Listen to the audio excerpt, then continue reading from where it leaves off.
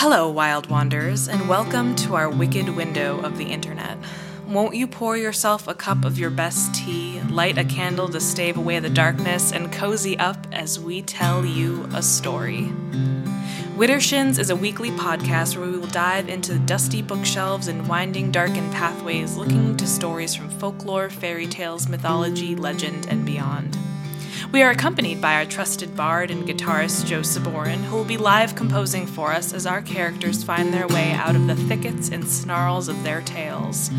My name is Ashley Nunez, and I will be your narrator, to peer over bough and branch, following our heroes and foes into far distant lands both familiar and unknown.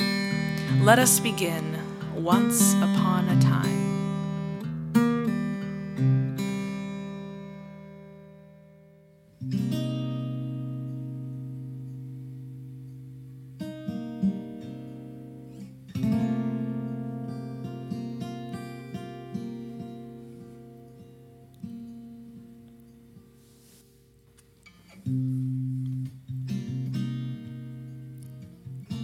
The Death of Halpin Frasier by Ambrose Bierce.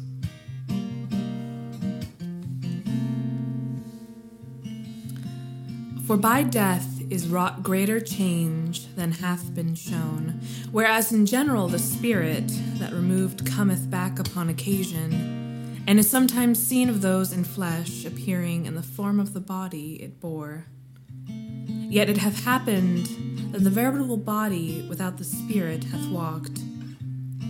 And it is attested of those encountering who have lived to speak thereon, that a lich so raised up hath no natural affection, nor remembrance thereof, but only hate. Also it is known that some spirits which in life were benign become by death evil altogether. Helly.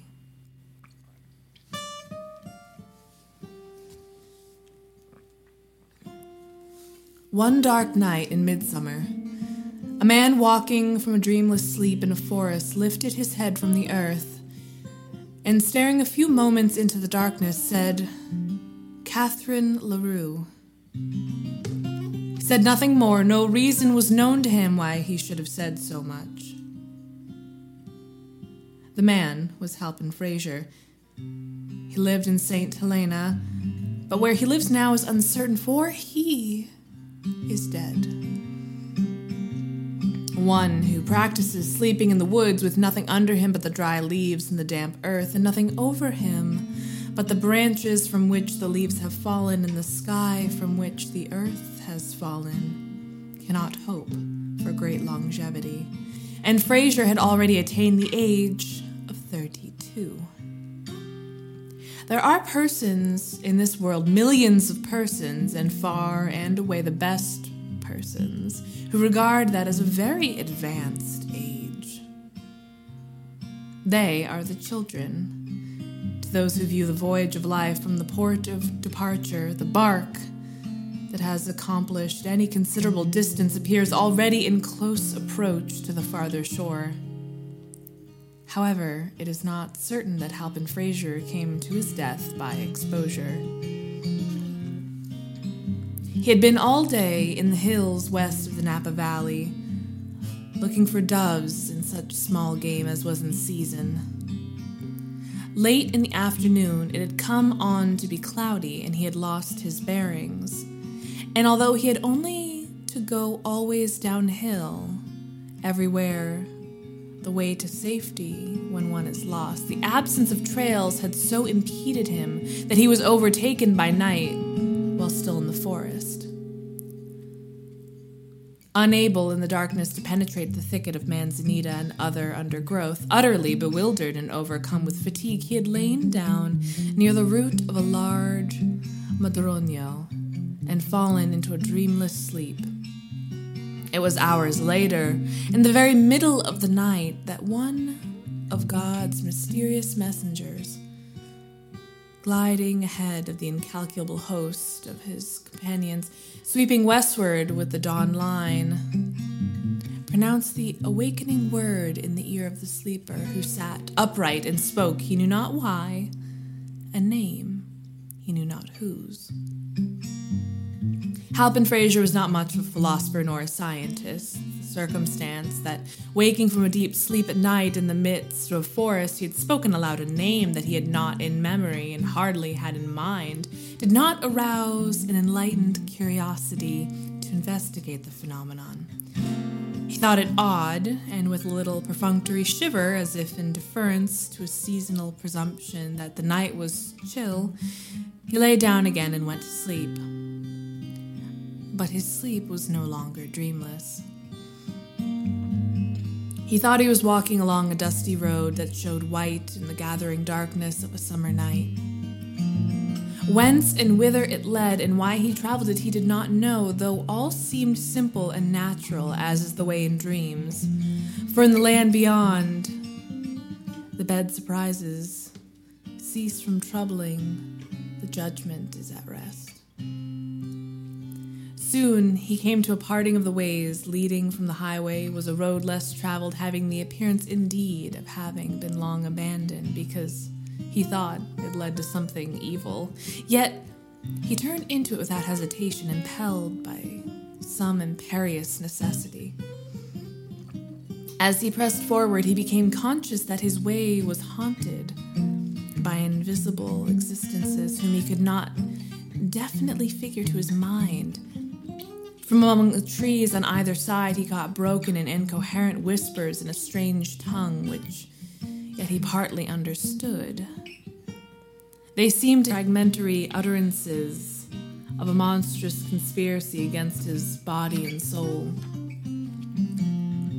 It was now long after nightfall, yet the interminable forest through which he journeyed was lit with a wan glimmer having no point of diffusion. For in its mysterious illumination nothing cast a shadow.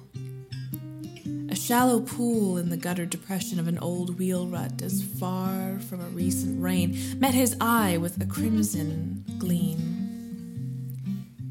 He stooped and plunged his hand into it. It was stained his fingers.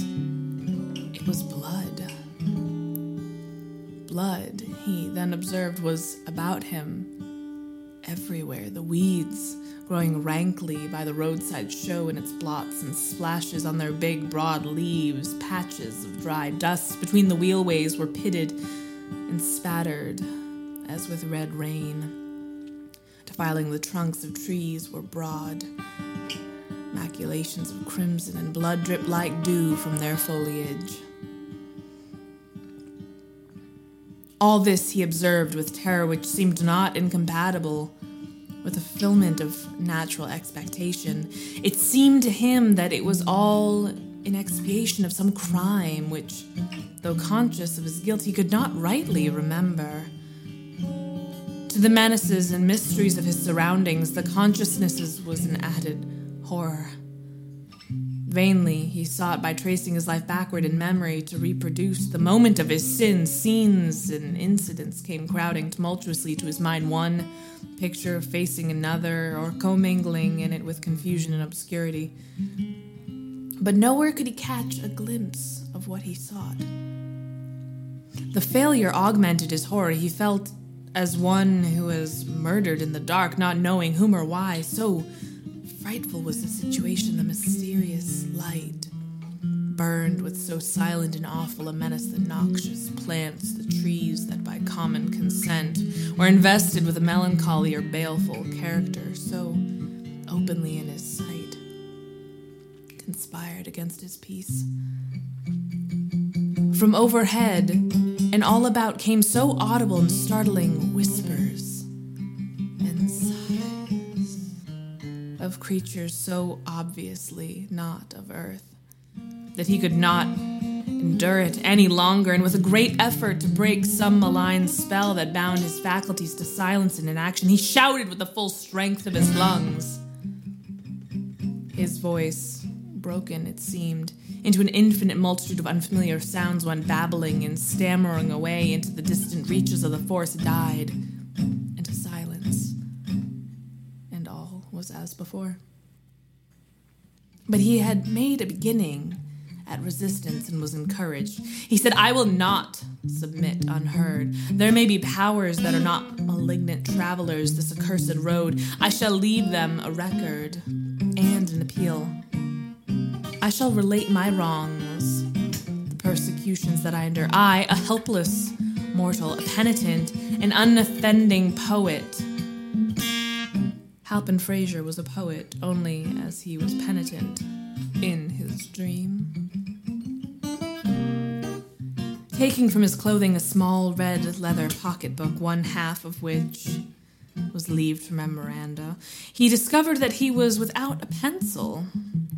He broke a twig from a bush, dipped it into a pool of blood, and wrote rapidly. He had hardly touched the paper with the point of his twig when a low, wild peal of laughter broke out at a measureless distance away, and growling even louder, seemed approaching even near, a soulless, heartless, and unjoyous laugh, like that of a loon solitary by the lakeside at midnight. A laugh which culminated in an unearthly shout close at hand, then died away by slow gradations, as if the accursed being that uttered it had withdrawn over the verge of the world whence it had come. But the man felt that this was not so, that it was nearby and had not moved. A strange sensation began slowly to take possession of his body and his mind. He could not have said which, if any of his other senses was affected. He felt it rather as a consciousness, a mysterious mental assurance of some overpowering presence, some supernatural malevolence different in a kind from the invisible existences that swarmed about him, and superior to them in power. He knew that it had uttered that hideous laugh, and now it seemed to be approaching him. From what direction he did not know, dared not conjecture. All his former fears were forgotten or merged in the gigantic terror that now held him in thrall. Apart from that, he had but one thought: to complete his written appeal to the benign powers who, traversing the haunted wood, might sometime rescue him if he should be denied the blessing of annihilation. He wrote with rapid, terrible, the fig in his fingers, riling bloods without renewal. But in the middle of a sentence, his hands denied their service to his will. His arms fell to his sides, the book to the earth, and powerless to move or cry out, he found himself staring into the sharply drawn face and blank, dead eyes of his own mother, standing white and silent in the garments of the grave.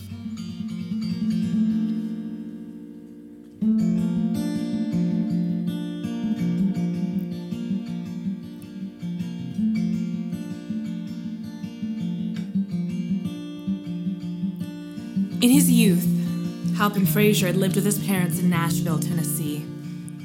The Frasiers were well-to-do, having a good position in such society as had survived the wreck wrought by Civil War. Their children had the social and educational opportunities of their time and place, and had responded to good associations and instruction with agreeable manners and cultivated minds.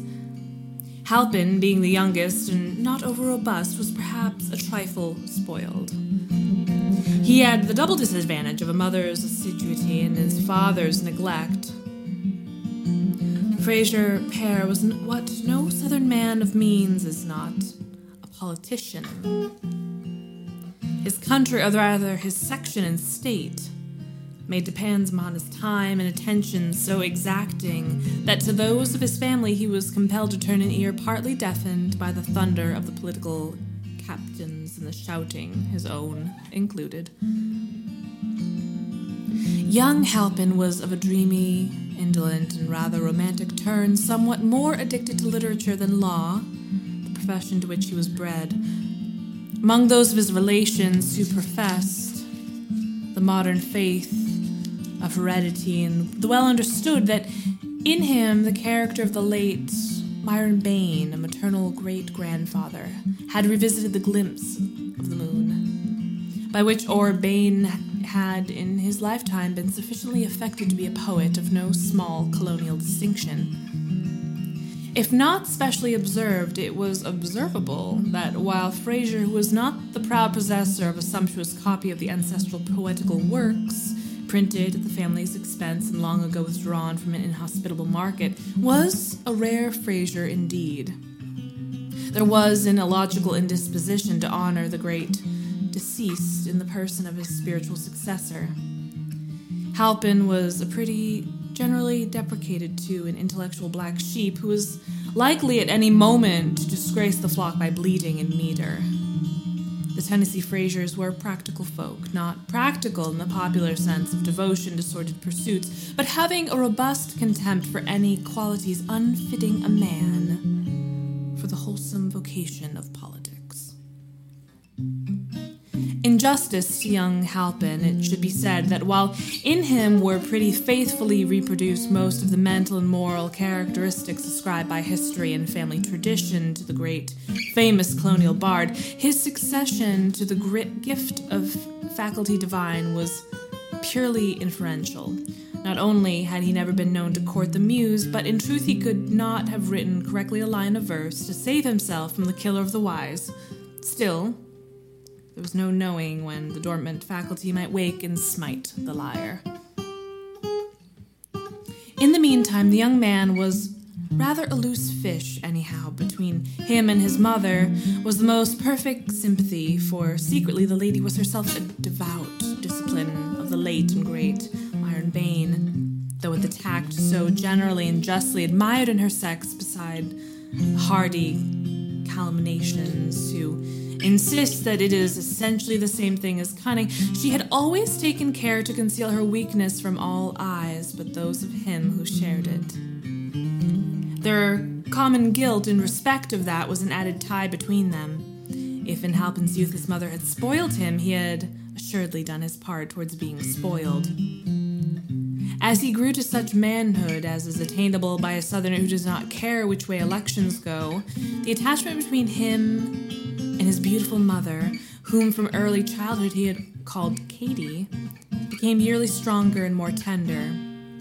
In these two romantic natures was a manifest, in a signal way, that neglected phenomenon, the dominance of the sexual element in all the relations of life, strengthening, softening, and beautifying even those of consanguinity. The two were nearly inseparable, and by strangers observing their manner were not infrequently mistaken for lovers. Entering his mother's boudoir one day, Halpin Fraser kissed her upon the forehead, toyed for a moment with a lock of her dark hair, which had escaped from its confining pins, and said, with an obvious effort at calmness, "Would you greatly mind, Katie, if I were called away to California for a few weeks?" It was hardly needful for Katie to answer with her lips a question to which her telltale cheeks had made instant reply. Evidently, she would greatly mind, and the tears, too, sprang into her large brown eyes, a corroborative testimony. "Ah, my son," she said, looking up into his face with infinite tenderness. "I should have known that this was coming. Did I not lie awake half the night weeping because during the other half Grandfather Bayne had come to me in a dream, and standing by his portrait, too young, handsome as that, pointed to yours on the same wall. And when I looked, it seemed as I could not see the features. You had been painted with a face cloth such as we put over the dead. Your father has laughed, but you and I, dear, know that such things are not for nothing. And I saw below the edge of the cloth the marks of hands on your throat. Forgive me, but we have not been used to keeping such things from one another. Perhaps you have another interpretation? Perhaps it does not mean that you will go to California, or perhaps you will take me with you." It must be confessed that this ingenious interpretation of the dream, in the light of the newly discovered evidence, did not wholly commend itself to the son's more logical mind. He had, for a moment at least, a conviction that it foreshadowed a more simple and immediate, if less tragic, disaster than a visit to the Pacific coast. It was Halpin Fraser's impressions that he was to be garroted on his native heath. "Are there not medical springs in California?" Mrs. Fraser resumed before he had time to give her the true reading of the dream. "Places where one recovers from rheumatism and neuralgia. Look, my fingers feel so stiff, and I'm almost sure they have been giving me great pain while I slept." She held out her hand for his inspection. What diagnosis of her case the young man might have thought is best to conceal with a smile, the historian is unable to state. But for himself, he feels bound to say that fingers look less stiff and showing fewer evidence of even insensible pain have seldom been submitted for medical inspection by even the fairest patient desiring a prescription of unfamiliar scenes.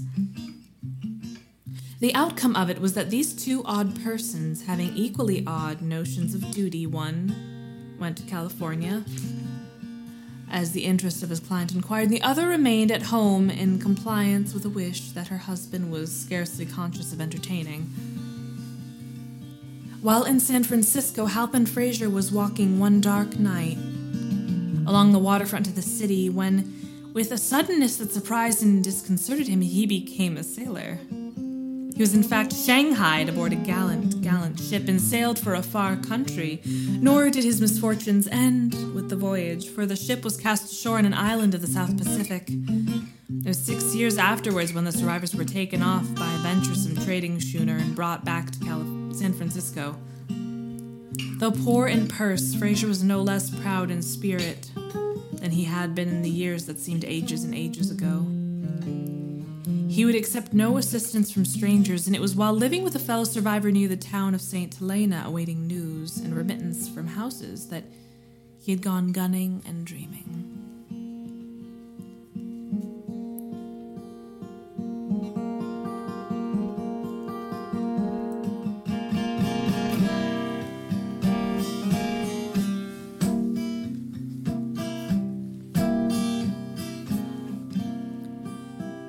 The apparition confronting the dreamer in the haunted wood, the thing so like yet so unlike his mother, was horrible. It stirred no love nor longing in his heart. It came unattended with pleasant memories of a golden past, inspired no sentiment of any kind. All the finer emotions were swallowed up in fear. He tried to turn and run from before, but his legs were as lead, and he was unable to lift his feet from the ground. His arms hung helpless at his sides. Of his eyes only he retained control, and those he dared not remove from the lustreless orbs of the apparition, which he knew was not a soul without a body, but the most dreadful of all existences infesting that haunted wood, a body without a soul.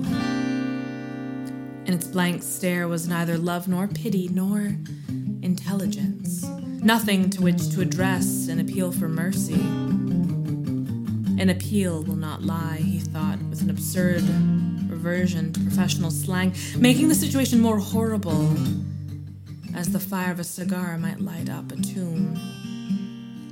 For a time which seemed so long that the world grew gray with age and sin, and the haunted forest, having fulfilled its purpose in this monstrous culmination of its terrors, vanishing out from his consciousness with all its sights and sounds, the apparition stood within pace, regarding him with the mindless malevolence of a wild brute, then thrust its hands forward and sprang upon him with appalling ferocity. The act released his physical energy without unfettering his will. His mind was still spellbound, but his powerful body and agile limbs, endowed with a blind, insensate life of their own, resisted stoutly and well. For an instant, he seemed to see this unnatural contest between a dead intelligence and a breathing mechanism, almost as a specter. Such fancies are in dreams. Then he regained his identity, almost as if by a leap forward into his body, and the straining automaton had directed will, as alert and fierce as that of its hideous antagonist. But what mortal can cope with a creature of his dream? The imagination creating the enemy is already vanquished. The combat's result is the combat's cause. Despite his struggles, despite his strength and activity, which seemed wasted in a void, he felt the cold fingers close upon his throat. Borne backward to the earth, he saw above him the dead and drawn face within a hand's breadth of his own, and then all was black. A sound as of the beating of distant drums, a murmur of swarming voices, a sharp far cry signing all to silence, and Halpin Frasier dreamed he was dead.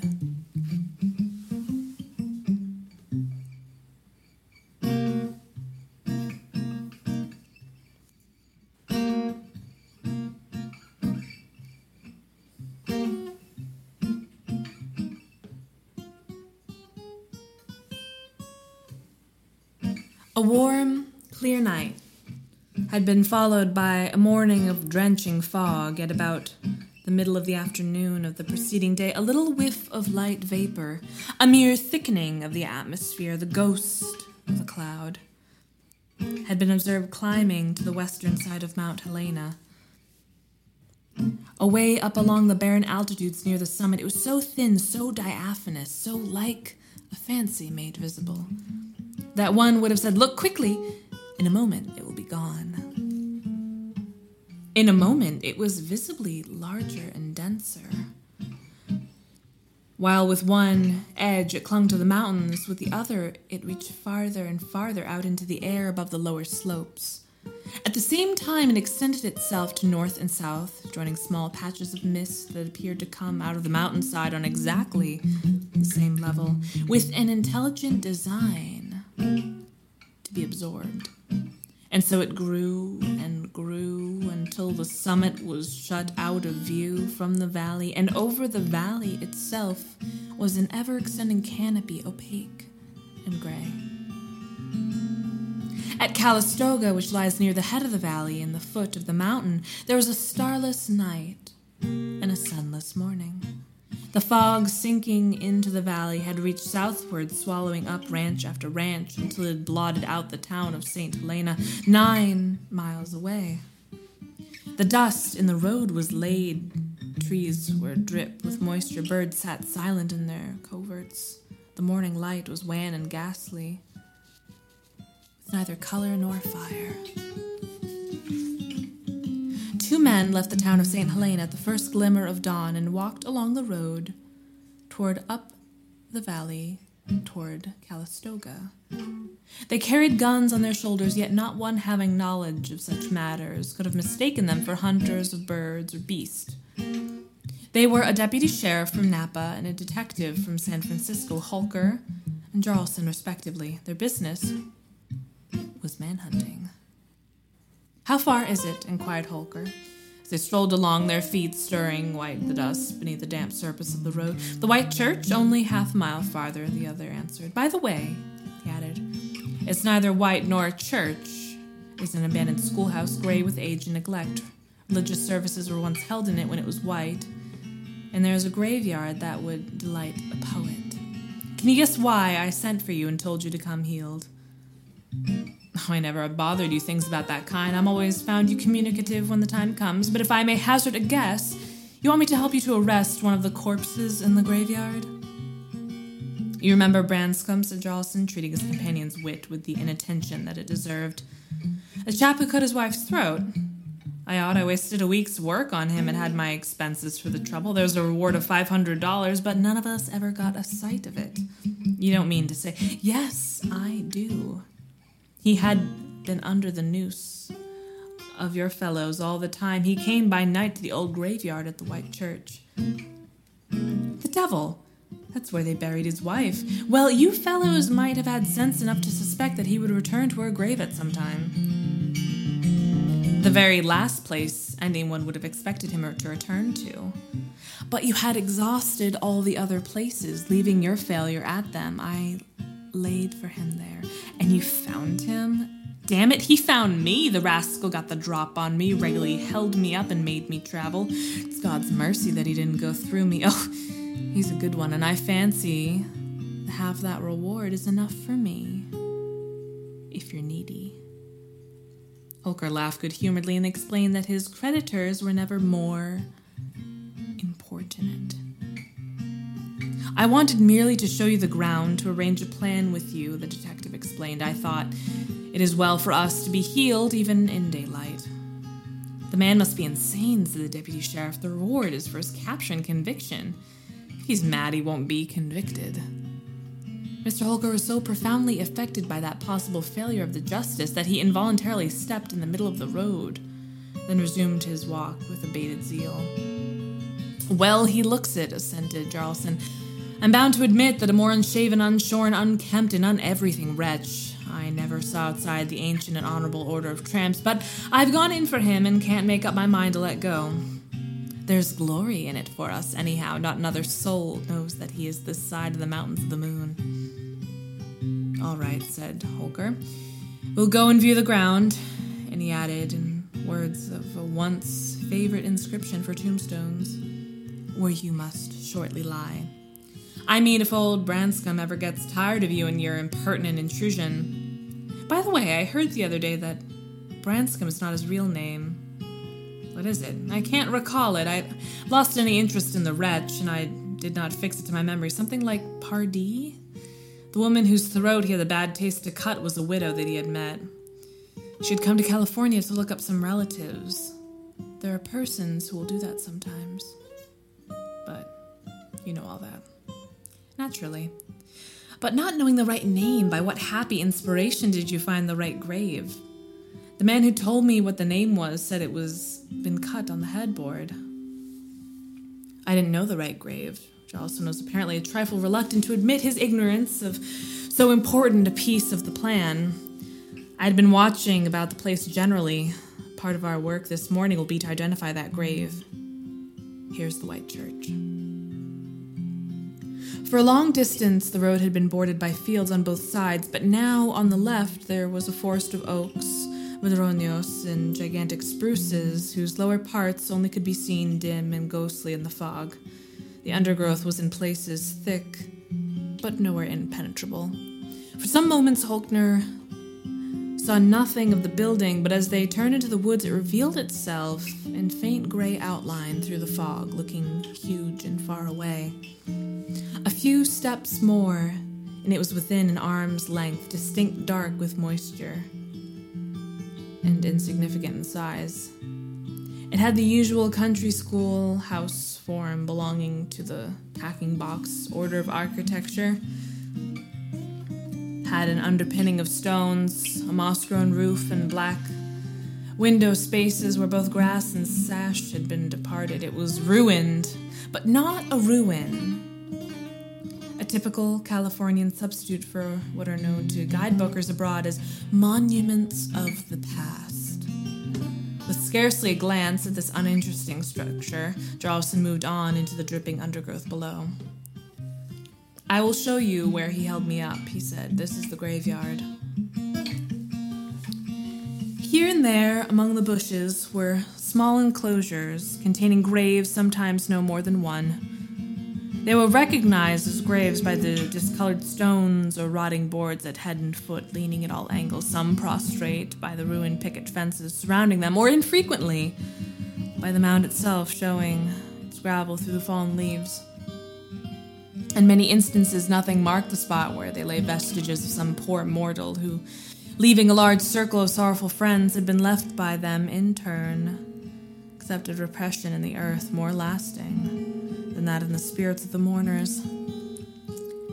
The paths, if any paths had been there, were long obliterated. Trees of considerable size had been permitted to grow up from the graves and thrust aside with root and branch the enclosing fences.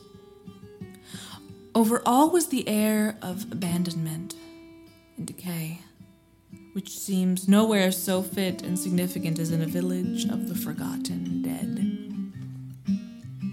As the two men, Jarlson leading, pushed their way through the growth of young trees, that enterprising man suddenly stopped and brought up his shotgun to the height of his breath, uttered a low note of warning, and stood motionless, his eyes fixed upon something ahead. As well as he could, obstructed by his brush, his companion, though seeing nothing, imitated the posture and so stood, prepared for what might ensue. A moment later, Jarlson moved cautiously forward, the other following.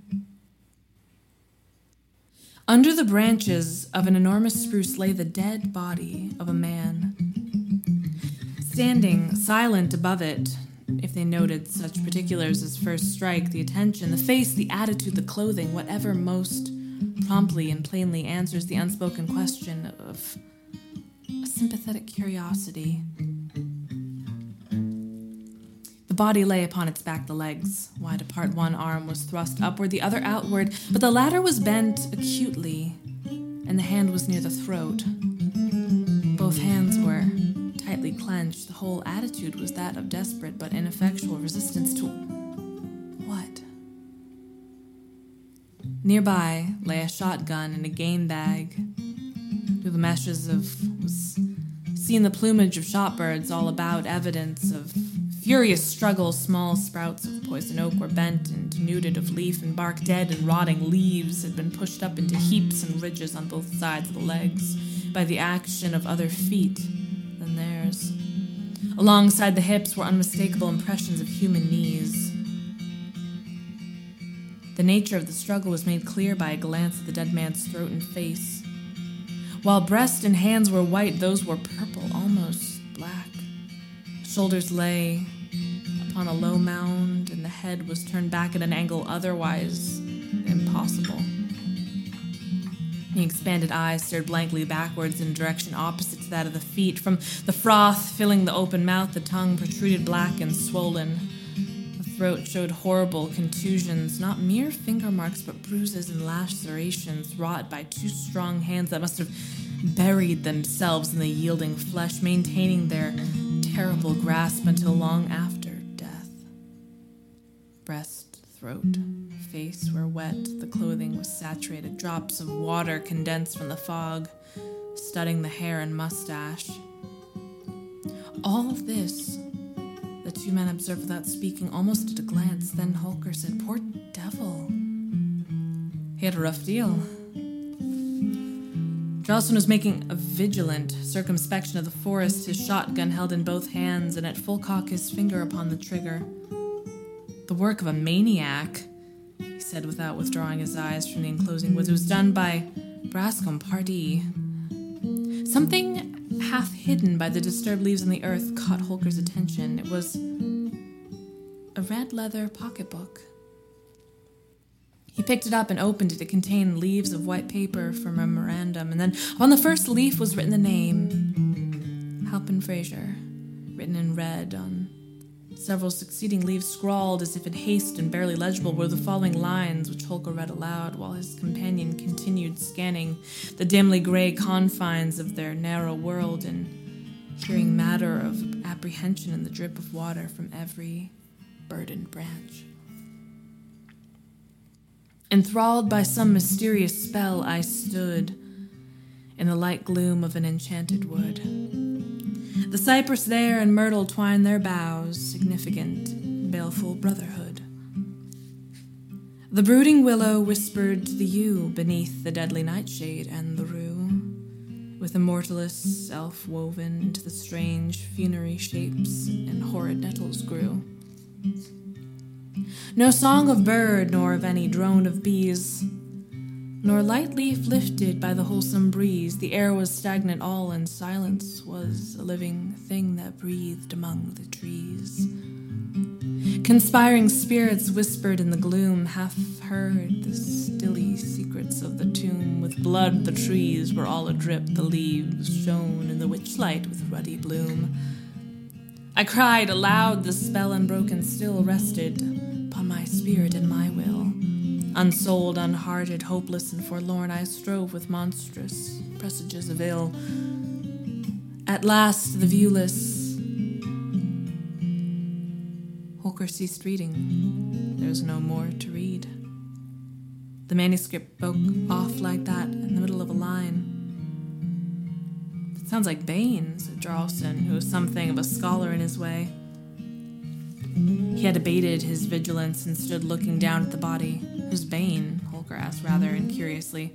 "Myron Bain, a chap who flourished in the early years of the nation, more than a century ago. Wrote mighty dismal stuff. I have his collected works. That poem is not among them, but it must have been omitted by mistake." "It is cold," said Holker. "Let's leave here. We must have up the coroner from Napa." Jarlson said nothing, but made a movement in compliance. Passing the end of a slight elevation of earth upon which the dead man's head and shoulders lay, his foot struck something hard, substance under the rotting forest leaves, which he took the trouble to kick into view. It was a fallen headboard, and painted on it were the hardly decipherable words, Catherine LaRue. LaRue! LaRue! Exclaimed Holker with sudden animation. Why, that's the real name of Branscombe, not Pardine. Bless my soul, how it comes to me now. The murdered woman's name had been Fraser. There's some rascally mystery here, said Detective Jarlson. I hate anything of that kind. There came to them out of the fog, seeming from a great distance, the sound of a laugh, a low, deliberate, soulless laugh which had no more of joy than of a hyena night prowling in the desert.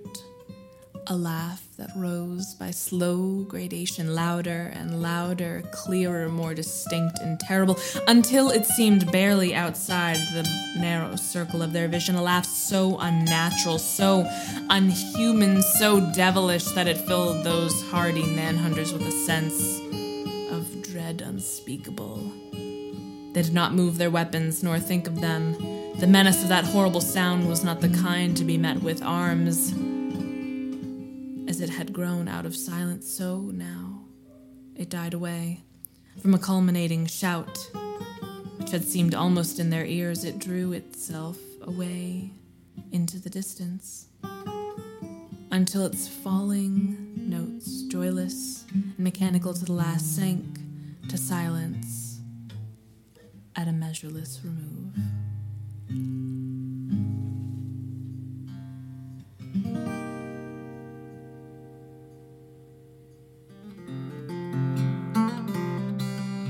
Widdershins is created by Ashley Nunez of Old Growth Alchemy and folk musician Joe Saborin in the presence of their curious cat Django, a few too many half-drunk cups of tea, and far too many begrudgingly half-completed art projects. If you'd like to follow along Joe and his musical machinations, you can find him at Joe Saborin Music on Facebook and Instagram, or joesaborin.com. For more glimpses into the wild woods of story, botanical libations, and sensual ephemera, you can find me, Ashley, at Old Growth Alchemy on Facebook and Instagram, or at oldgrowthalchemy.com. Or you can become patrons to us both on Patreon. Until next time, friends new and old, we'll be sure to keep the kettle on with a seat open for you by the fire.